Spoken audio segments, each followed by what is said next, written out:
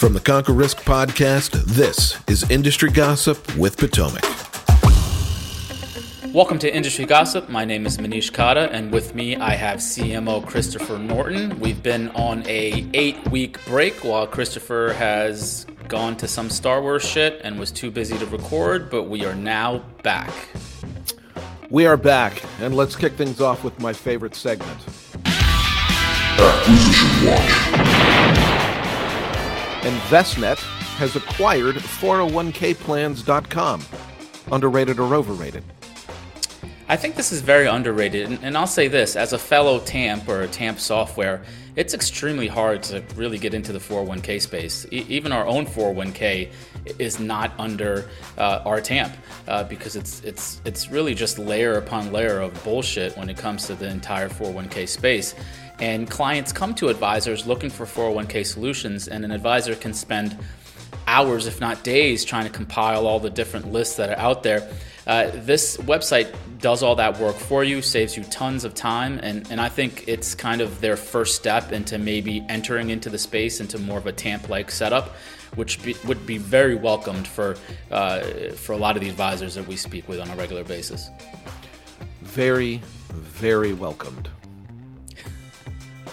All right, Goldman Sachs CEO has confirmed that their RIA custody service has been backburnered due to exec exits, budget cuts, missed deadlines. I don't know, underrated or overrated? I mean, this is overrated because, is anyone really shocked that this is failing? Goldman Sachs, a traditional wirehouse, trying to get into the RIA custody space by acquiring an RIA custody tech solution that's built on old tech to begin with. I mean, we've been on record saying that this probably wouldn't work. It's welcomed. We need a new startup custody solution for RIAs, but fiercely independent RIAs, the last thing they're going to do is up and move all their business to, of all people, Goldman Sachs.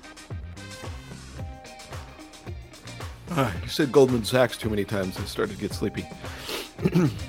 So, legendary microcapsule developer Tiffin Group has announced through their CEO that they slashed 10% of their staff.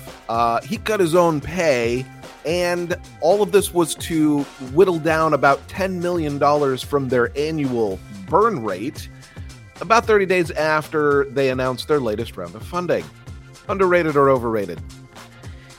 This is overrated news. This continues to just baffle me. This company was applauded for their growth. They went on an acquisition spree over the last couple years, a unicorn-like valuation, and that doesn't jive with immediately having job cuts. I just don't understand. And then also, they're talking about the current environment. LOL, the market's down 10 or 15%, and all of a sudden you have to, reorg your entire business.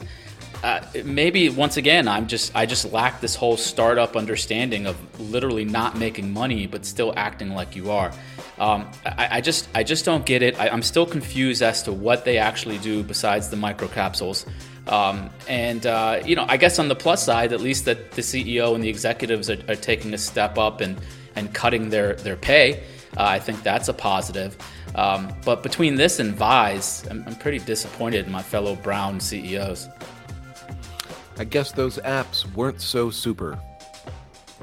One of my favorite things about this show is saying words together that I never thought I would, like this next one with BlackRock and Coinbase.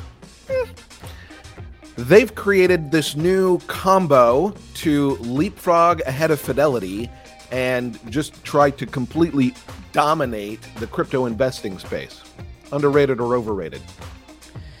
I think this is actually underrated. And look, it's no surprise that I'm not a crypto fan, but at the same time, this reminds me of the robo-advisor space where they come, robo-advisors came out of the gate, promising to turn the RIA world upside down. They didn't. Large asset managers then come and acquire them and either just kill them off or use portions of their technology. I think you might see the same thing in the crypto space because cryptos could not get to RIAs without going to traditional asset management firms or custodians. It's just not going to work. And I think they finally started to realize that. So partnerships like this, I think, are huge for folks like Coinbase and the crypto world because unless you can get yourself in front of RIAs or institutional investors, you're just not going to survive in the investing world. Okay, last one for this outing. Vestmark nearly tripled Adhesion's AUM. Then they sold it to AssetMark, who is now reportedly going to plow a bunch of money into it to upgrade it. Underrated or overrated?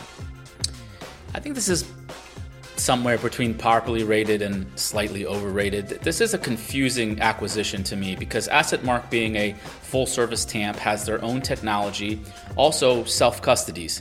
And Adhesion, being a more of an open architecture TAMP, where they have hundreds of models. For example, Potomac is on Adhesion, but we're not on AssetMark because it's more of a closed, curated list. And it's a completely separate technology chassis. So I don't know what they're going to do with this thing. Either they're going to let it run on its own and use it as like a lead generating machine, bring in transition assets from transition AUM from different advisors, and then slowly get them over to AssetMark. I'm not really sure. This is a very confusing acquisition, and we're just going to have to see how this one plays out. But right now, it's I don't know. It's probably not much news. I'd make a joke, but even after listening to you talk about it, I'm struggling to care. Coffee. That will do it for Industry Gossip. Don't forget to like, subscribe, and share it with all those other shows that are trying to copy our format. Until next time, cheers. This podcast is for informational purposes only and should not be relied upon for investment decisions. Clients of Potomac Fund Management may maintain positions in the securities discussed in this podcast.